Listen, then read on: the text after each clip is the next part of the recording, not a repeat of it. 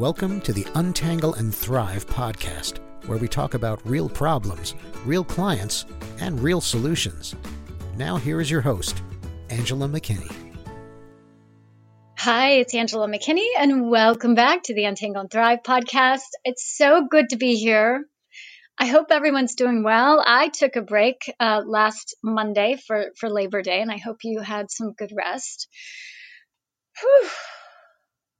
We are in difficult times. I'm just holding this conscious space here for all the fires, all the people suffering, all the animals suffering. Feels the nature's howling. It's screaming. Those external flames of rage are so visceral in our country right now, and just in a physical manifestation with the forest fires. And how do we temper rage? How do we not blow ourselves up? How do we not blow up systems? How do we not blow things up? It requires work. It actually requires work. I always say getting angry and hating is so easy. So easy to hate. Hate one group of people, hate this group of people, hate this, hate your job, hate. It's so lazy.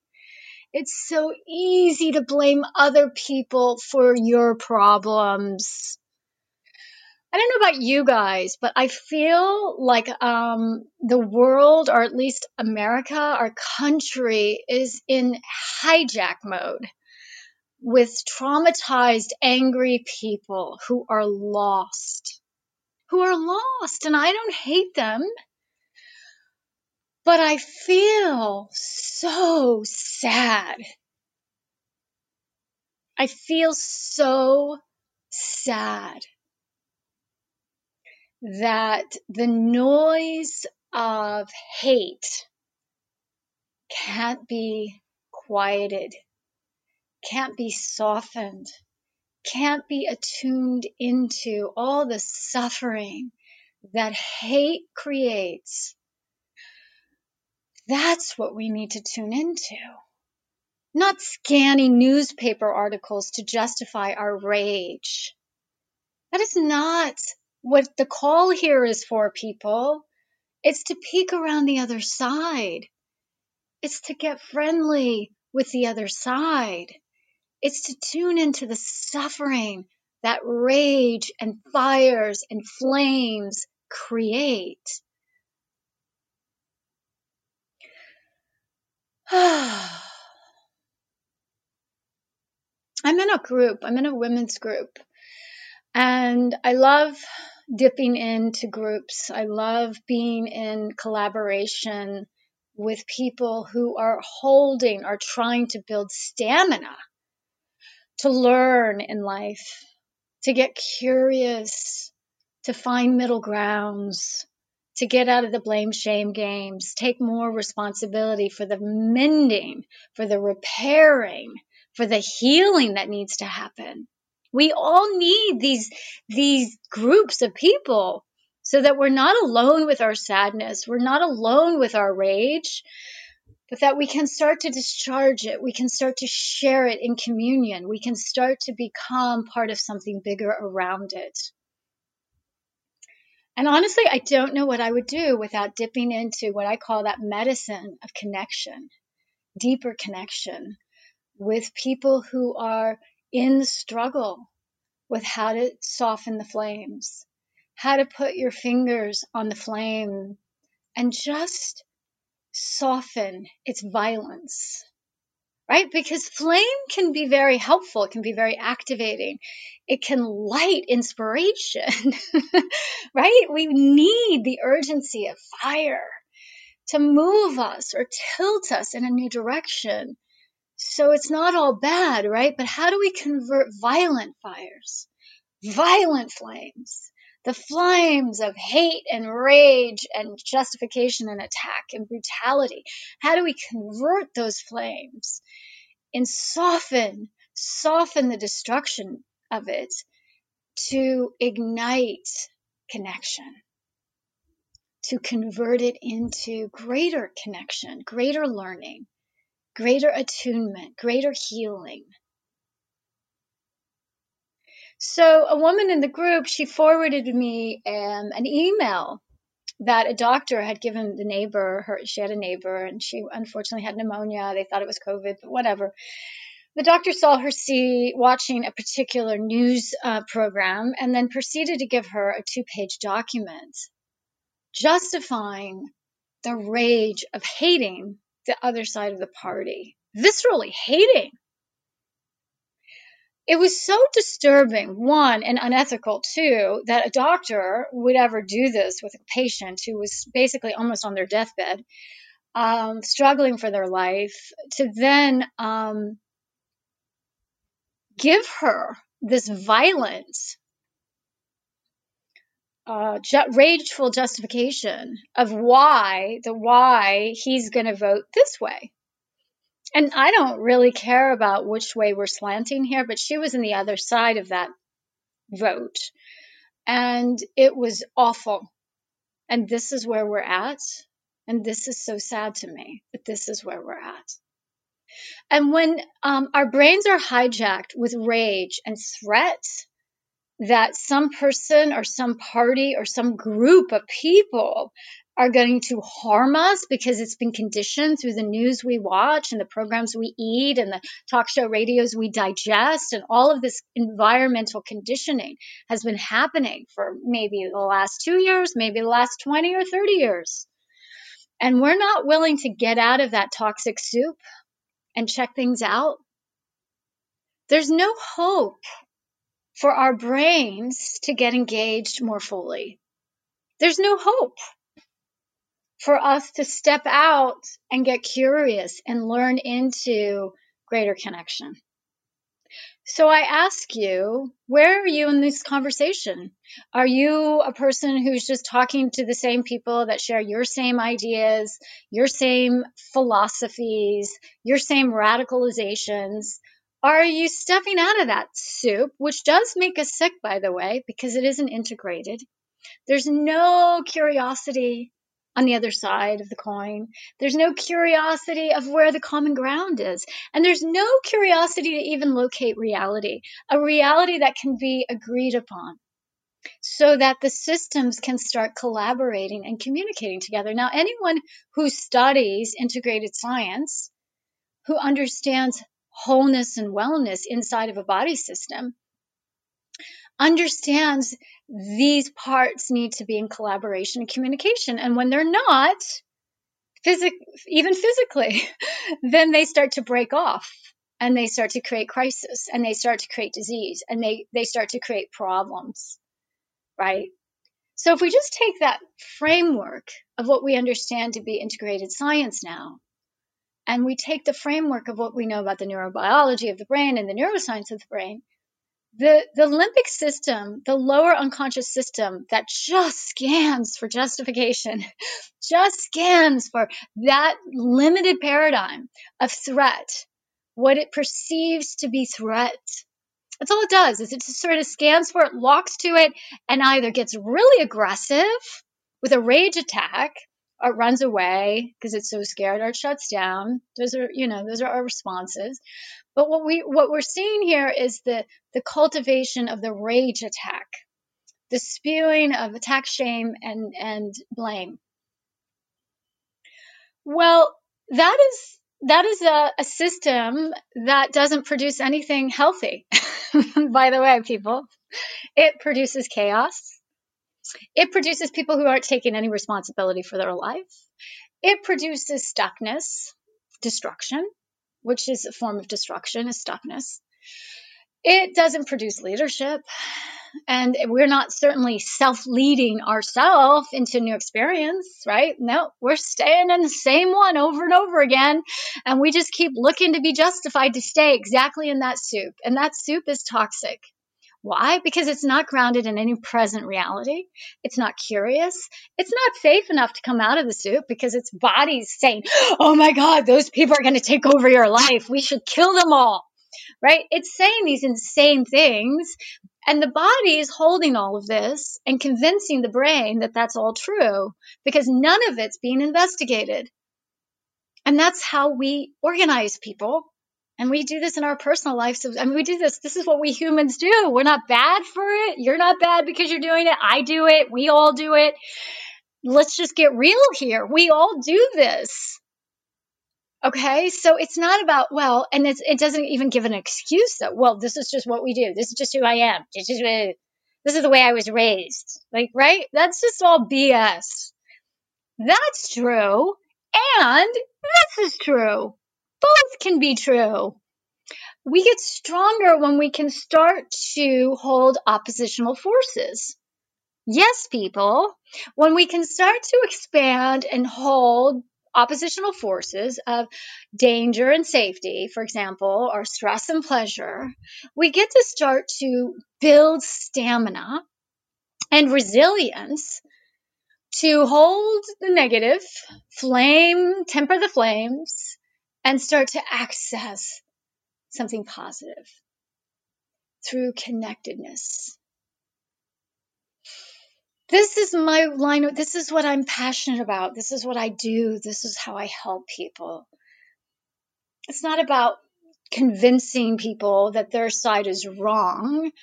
It's about looking at my own crap and my own biases and my own limitations and being willing to step out of them and explore other people's points of view and really check things out.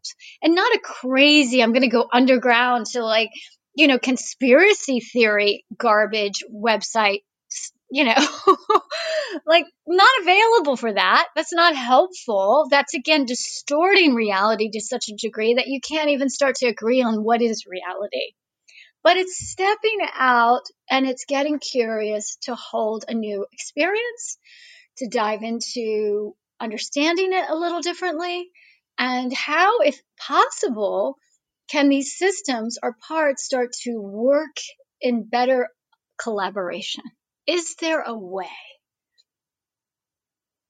Now, when you're very dogmatic and you're very rigid and things are black and white, okay, and you take a belief system that has no adaptability, that's really stuck in it's got to be this way, or it's not good, it's not in alignment to the Bible, or it's not in alignment to God's will, or it's not in alignment to my schooling, of my perfectionistic, rigid schooling, right?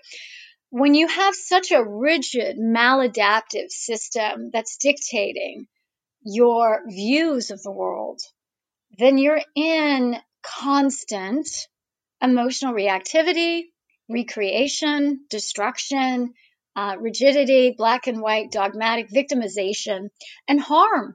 You're in a very authoritarian victim paradigm structure. And there's no good that comes from it, people. There's no wholeness, healing, health, restoration of trust, collaboration, union, communion. It's like separating yourself from the world, basically. You're isolated. You're in some isolated state that's unintegrated, right? I mean, just think about it. Just go to the extreme. Go to the KKKs, for example. Isolated state in the extremity, unintegrated from the whole. It's not integrated. It's not available to integrate. So we all can have these internal punitive systems that are re-victimizing us. And we don't have to be part of a KKK to be isolated in our own hell, in our own island, cut off from the rest of the world and the rest of our body, from our heart, from our soul, from our feet. We can live in these isolated, victimizing states around money, around our relational life, in so many areas, right? I'm just thinking KKK is a very extreme example. And you can see it differently. Oh, of course, it's not integrated to a whole community. It's out there on its own little thing. I'm not saying it doesn't have influence. It doesn't have all those other elements.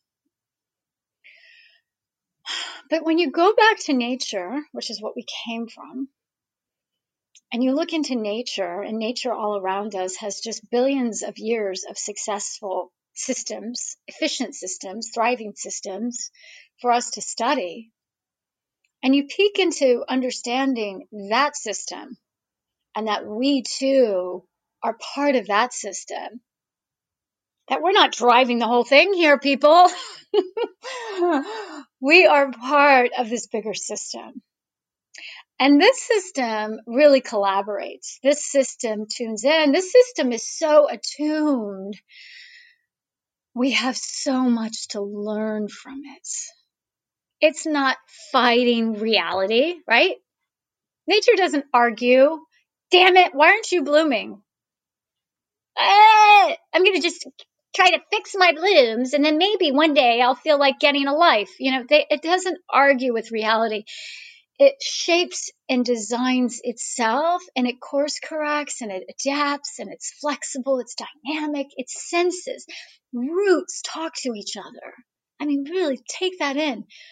Elder redwoods speak and protect the younger trees. There is a symphony of communication happening under the soil, people. Under the soil. Einstein himself, right, knew that he couldn't even begin to understand the soil underneath his feet, right? And what I love about him is he said, between knowledge and befriending mystery, I don't think he said befriending, but mystery or wonder, which one, collecting more knowledge or learning how to befriend mystery, which one is more important? And he said, absolutely mystery. So he did a little mini exercise, and I'm going to encourage you to do a little mini exercise. We're all needing little mini vacations right now. At least I am. Oh my gosh. Little mini vacations. And so what Einstein did is what I'm going to suggest we start doing, I'm doing, I encourage my clients to do, is go outside and allow yourself to become completely disorientated by nature. Let yourself understand that you don't understand anything. That you can't even begin to understand the stars and the energy of the sun and the soil that's talking underneath your feet and the symphonies happening between the languages of the animals, of the trees. Let's just tap into that medicine of wonder that is right there available to us. And our job is to dip in, to hear it, to attune to it, to dive into it, not to go, oh, that's a pretty tree. Oh, that's a pretty rose. Oh, what a cute little doggy. It's not about that. It's not about objectifying beauty. It's about dipping into the rich soils of beauty, dipping into the language of nature and letting yourself be taught, letting yourself become willing to understand that you don't know or understand much of anything. And that there's a synchronicity in that knowledge. And that as you dip deeper into it, it informs your viewpoints. It starts to shape the way you all of a sudden think or see a problem. That's why Einstein did it, right? He dipped into mystery, and then sometimes what would arise is he could start to solve problems, very complex problems, with really simple, with a simplicity. So little mini vacations, I did this beautiful workshop with this Harp Academy, which was so meaningful. We put dance into my 3-step model of untangling. We put music into the 3 different states. And this last one, the creative self, is really about accessing the opening your arms to the enchantment of mystery and wonder. And so I had everyone do this exercise, this 5-minute exercise of letting your feet walk you into more mystery, of letting your feet remember. At one point, it didn't know how to walk. Remembering your feet and letting your feet take you in a new direction, letting your heart open and tilt into a new direction, opening not so much the eyes, but the eyes were really powerful for a lot of people, and seeing the open sky, the vastness of it, the breathtaking beauty of it. Not to objectify it, but to allow yourself to be one with it. Opening your skin to feel the kisses of sunshine. Opening your smell to take in the grass. The ears to take in the birds, the crickets, the frogs, the airplane I'm hearing right now. Just letting the symphony of your body start to wake you up and connect you more deeply. So I had a session this morning with someone and I said, schedule these into your day. When we need more stamina right now, we need to be accessing higher states of energy. Many of us are tired. We're doing 5 jobs. Now we're homeschooling kids, running a business. We're doing so much that we need little mini vacations. So put in a 5 or 10 minute walk every 2 hours in your day. Dip into this deeper medicine of connectedness and let yourself become disorientated. Let yourself become lost, not understanding nature in its fullest. Okay, people? That's it for me today. I hope everyone's well. I really love having this space with you, so I really appreciate you staying with me. And we'll be back next week. Have a great day. Bye. If you've enjoyed listening to this podcast, check out our life skills programs. We take these creative life skills and integrate them into a practice. Check out the details at www.untangleandthrive.com/program.